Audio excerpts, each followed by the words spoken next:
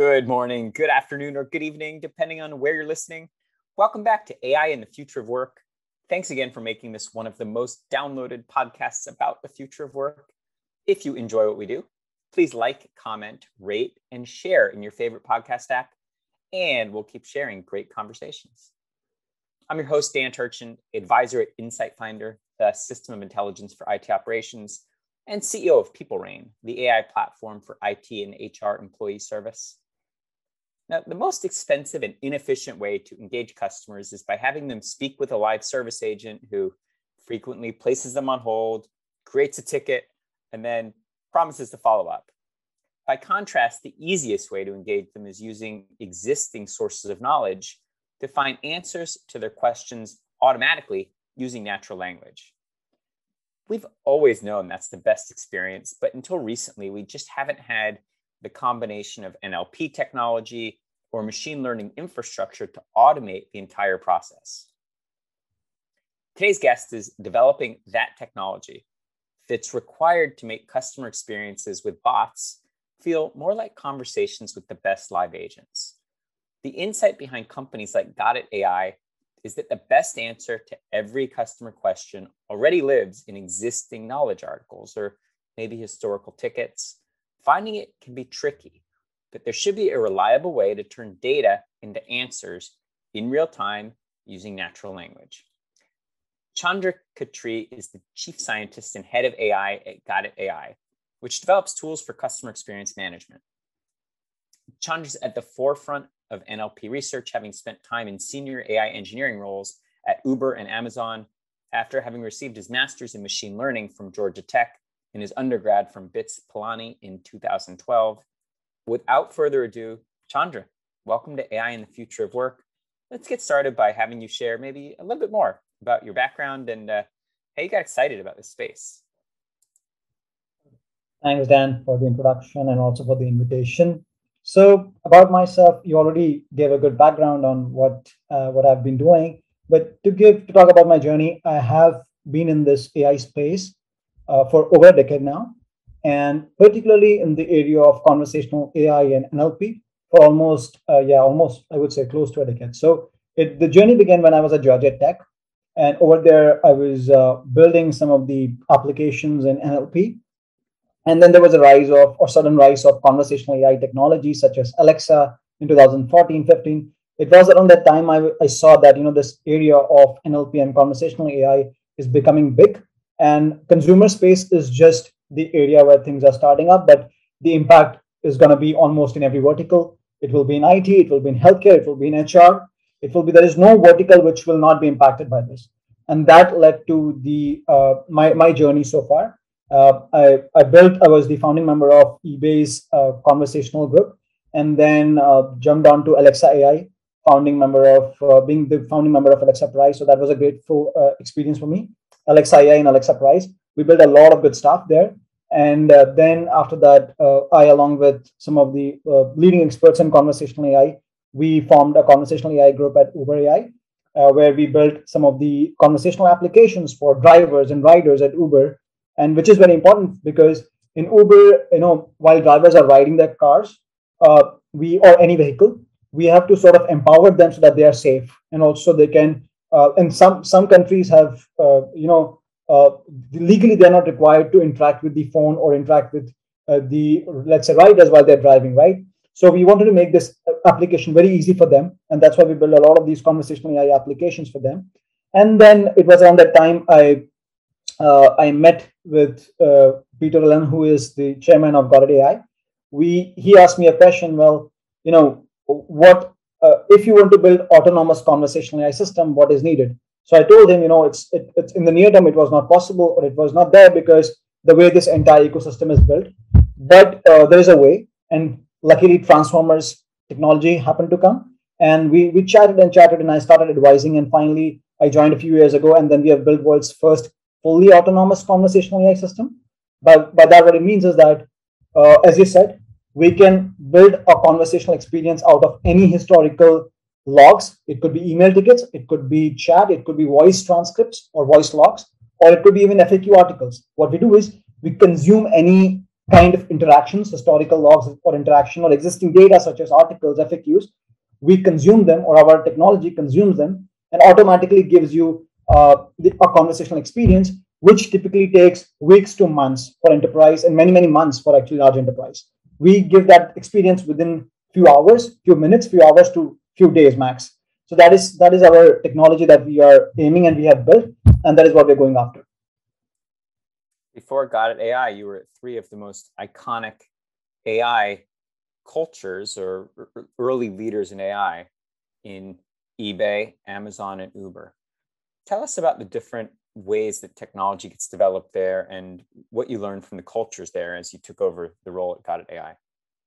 Well, that's a great question. So I would say I've been in different eras of AI.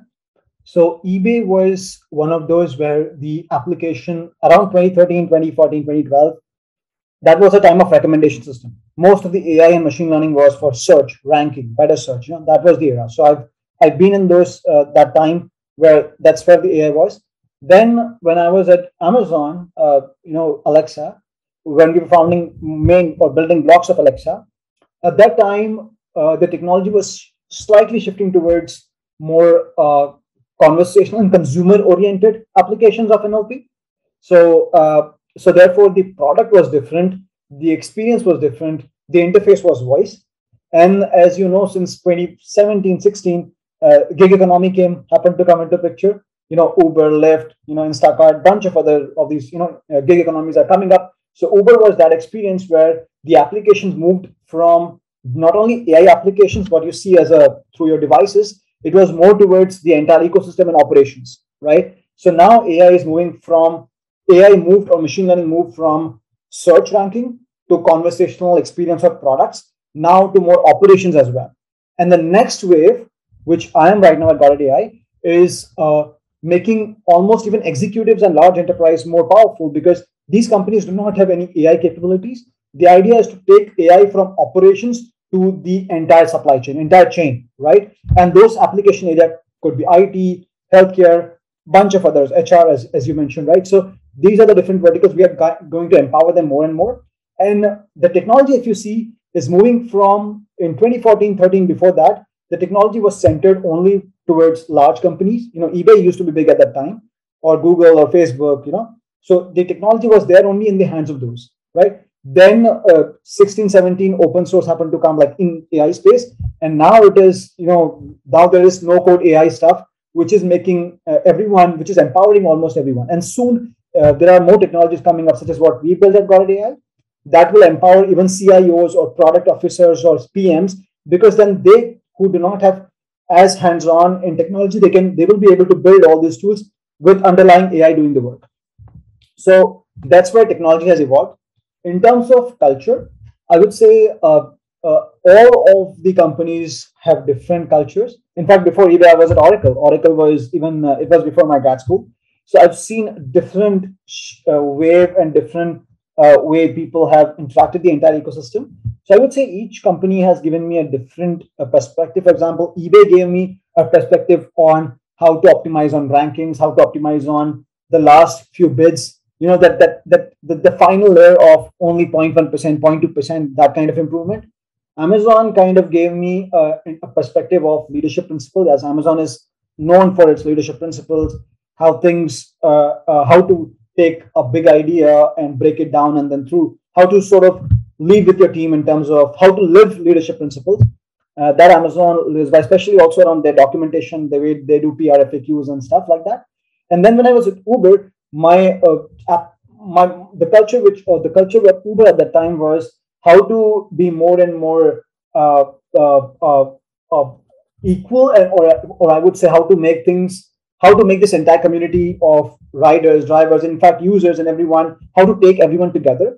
Now again, I was moving more towards that kind of culture where we want to respect everyone, and a lot of things have happened. And then at Got It AI, the culture, again, it's entrepreneurial. So I'm learning just everything, from business development to even recruitment, HR. It's like startup is its own different journey where I'm almost playing different hats or having different hats or playing different roles in a way. Now, all AI is really a data problem. And at eBay and Amazon and Uber, you had a big data problem. By contrast, I'm going to guess that it got at AI when you're dealing with enterprise problems, you have a small data problem. Talk to us about the challenges when you have less data. How do you build reliable, scalable AI without the benefit of limitless amounts of data like you had at those big companies?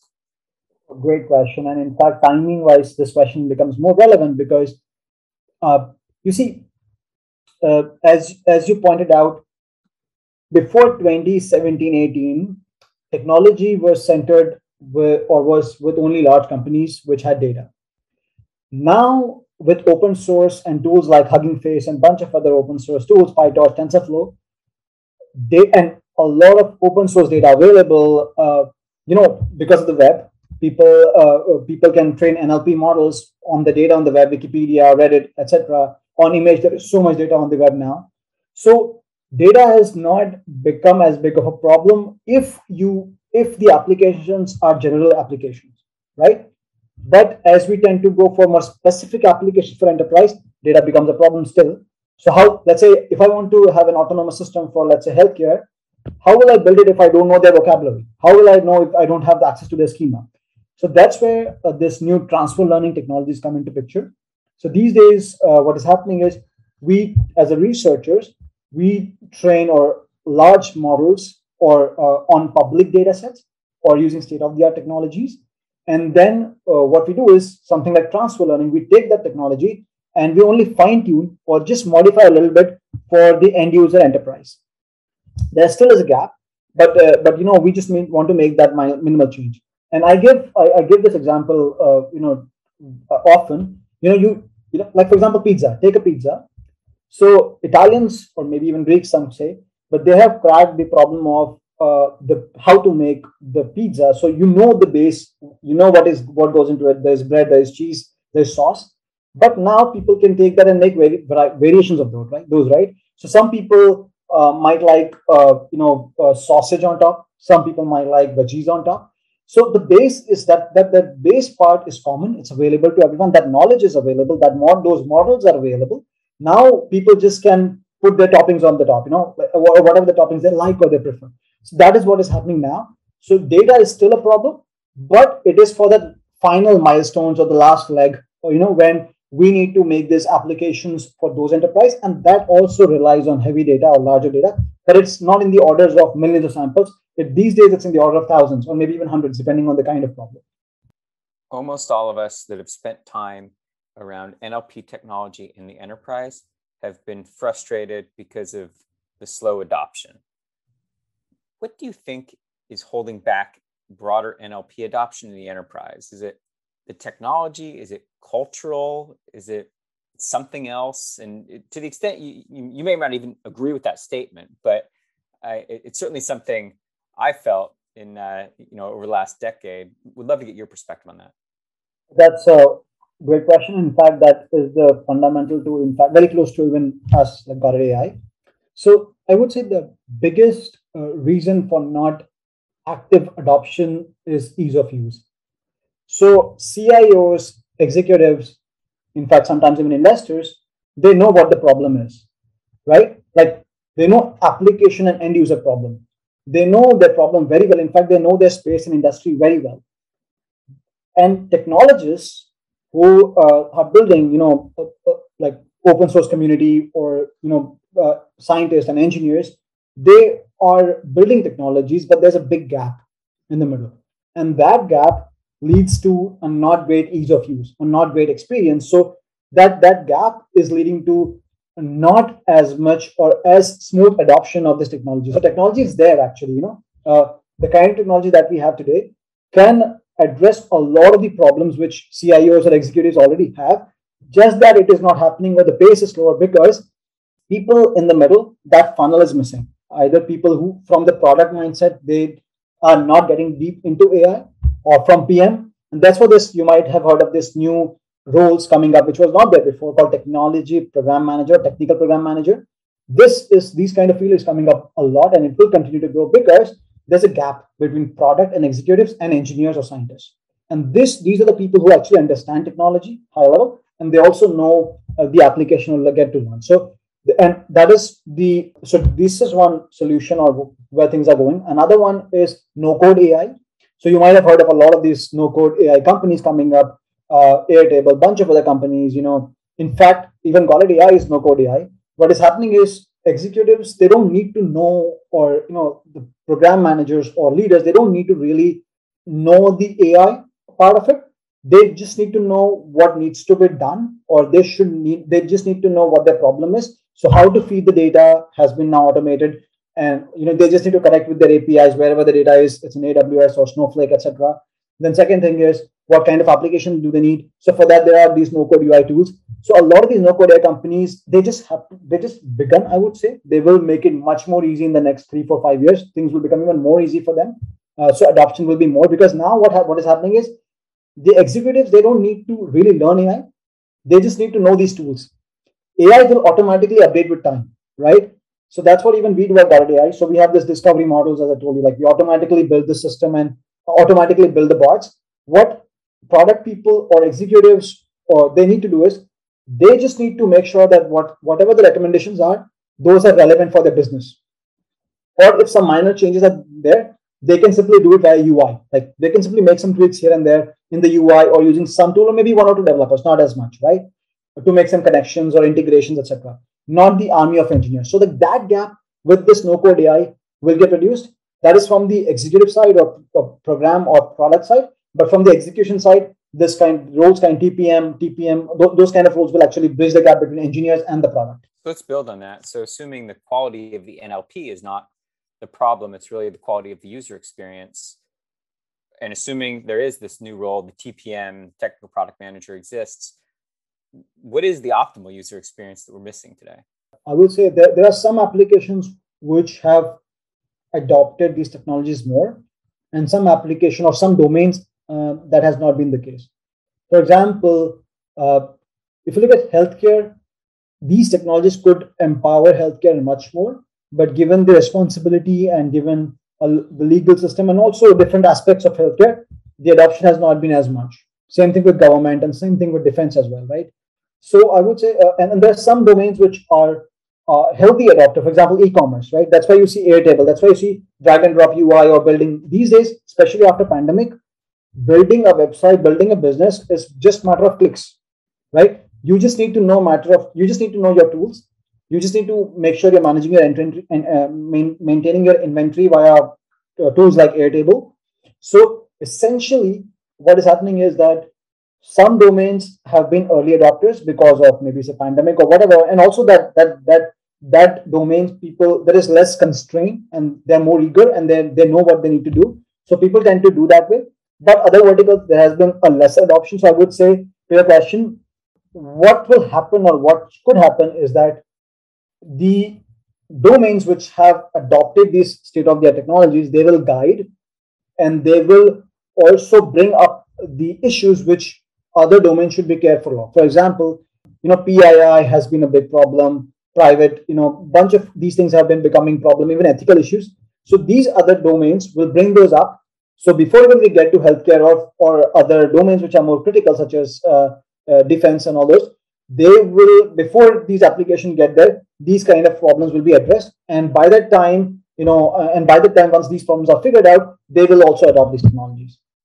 So I know you're on the cutting edge of NLP research, and I saw you've done some exploration into a technology you mentioned, transformers. Explain to our audience, how are transformers being used in the field of NLP and any other advancements in NLP that you're seeing on the front lines of research? Transformers, as the name is rightly said. So I would say, so if I were to explain transformers in layman's term, it will be, I can give an example of pizza, same example. Transformers, it's a technology or very well used when you have pre-trained models. So for example, I can train lots and lots of pre-trained models for different applications. One could be computer vision. One could be, let's say, NLP. Another one could be, let's say, robotics. So what transformers are great at is, you provide lots and lots of data, or even within NLP, you can have one vertical could be healthcare, another vertical could be HR, another one could be IT. So there's one company in Moveworks, right? They're doing pretty well in the IT. There are companies in healthcare as well. So in HR, there are a couple of companies which are building bots and stuff or NLP applications for health for HR. So what is happening is Transformers is that building block which you can train with lots and lots of data available or data in that particular application or domain. And once you do that, then you can only fine tune with some samples. So, for example, if I take a bot for IT, let's say MoveWorks, I can simply now tweak it to company like Nutanix. I can tweak it to company like Facebook. I can tweak it a little bit for the company like Google. So essentially, what is happening is you take this core piece, which is for this domain or this application, and only fine tune for certain end user use cases, and that's Transformers. So Transformers essentially is the building block for fine tuning of our training. You pre-train them, and then you use it for different applications. On the computer vision side, what Transformers is the same thing. It's that you have trained a really good model, Transformers pre-trained model on identifying objects. So it might be able to identify, let's say, cats, dogs, elephants, or maybe even trees, humans, right? Cars. Now, but it might not do as well on what type of car it is. Is it a Mercedes? Is it a Porsche? Bunch of other BMW. So what you do is you basically take those transform model and now only give few examples in the end for different. It's Subaru, or it will do all those kind of classification with few examples here and there. So it already knows that these are cars, but it does not know what brand of that car is, right? So that's what Transformers do. Transformers is that technology where you fine tune, train. And good thing about Transform is that it is mostly driven by open source community. So they're available. All of these models are available. So even if as a researcher or as a company or anyone wants to use it, I don't need to train from scratch. I can simply take it and only give a few examples for my application, and then that's it. Otherwise, to get to this point, it used to be 6 months to 1 year cycle, which now only takes a few days, or maybe depending on if it's enterprise, maybe a week. So what used to take a year or more than a year for enterprise, now it is taking only a few days to a week, because now you already have this, as I said, pizza base available. I just need to get my toppings and then put those toppings on what I like on my application. You mentioned PII, personally identifiable information, a bit ago. I'm interested as a technologist. What are the ethical issues in and around AI, whether it's data, algorithms, etc., that most concern you? I would say the most important aspect is that our community has been running fast, or something like as Facebook has this quote, move fast and break things. That has been I will not say mindset, but I would say rather approach. So researchers, because they work in silos, or people who build technology, they work in silos, and they try to empower as many people as they can, right? But given that the same technology can have adverse impact, those things are well taken care of, because they're trying to empower. The more you try to empower with tools that ease, as these tools are more available, people can misuse them, right? So, for example, share how to use chemical work with another chemical, all of this. Once you make this information very like everyone has access to, and also with tools, people can make bad stuff out of it or something which is dangerous, such as chemical bombs and stuff like that, right? So, point is that the more you empower, it's not that researchers are trying to build those things. Researchers are trying to make everyone empowered. They're trying to empower everyone, right? But they could be used for adverse effects, and that's what is happening with PII. Or not PII is one example, but that is what is happening with technology as well. So what can be done is that now that we have built this technology, we know that we are already at the forefront of where things are and they will be. So now a large group and people who lead these groups, they should come together, and they should it would be good for them to come up with guidelines on how to what to open source, how to open source, or maybe you want to open source everything, but access of that one could be case by case basis, right? Or maybe the people who are using it, they should be licensed. We have GPL license, we have a bunch of license, right? So that way, people are using this information or these models in a good way. And now that is what I just said is the problem of the application, but not in the generation or building of these models, right? When you build these models, there is other aspects to it. So from that point of view, what researchers can do is they can clean the data in advance, right? Or they can have another set of models which flags the data, which could be biased, which could have PII, which could have other kind of these potential adverse aspects to it. So we can identify those and then a human in the loop can further remove it or clean it up or whatever, right? Model can do a large part of it, but again, human in the loop can do the final verification. And once that is done, then they can start training the models. And that is what is happening these days now. Even companies such as OpenAI, Google, Facebook, they have built large language models such as GPT-3, etc., etc.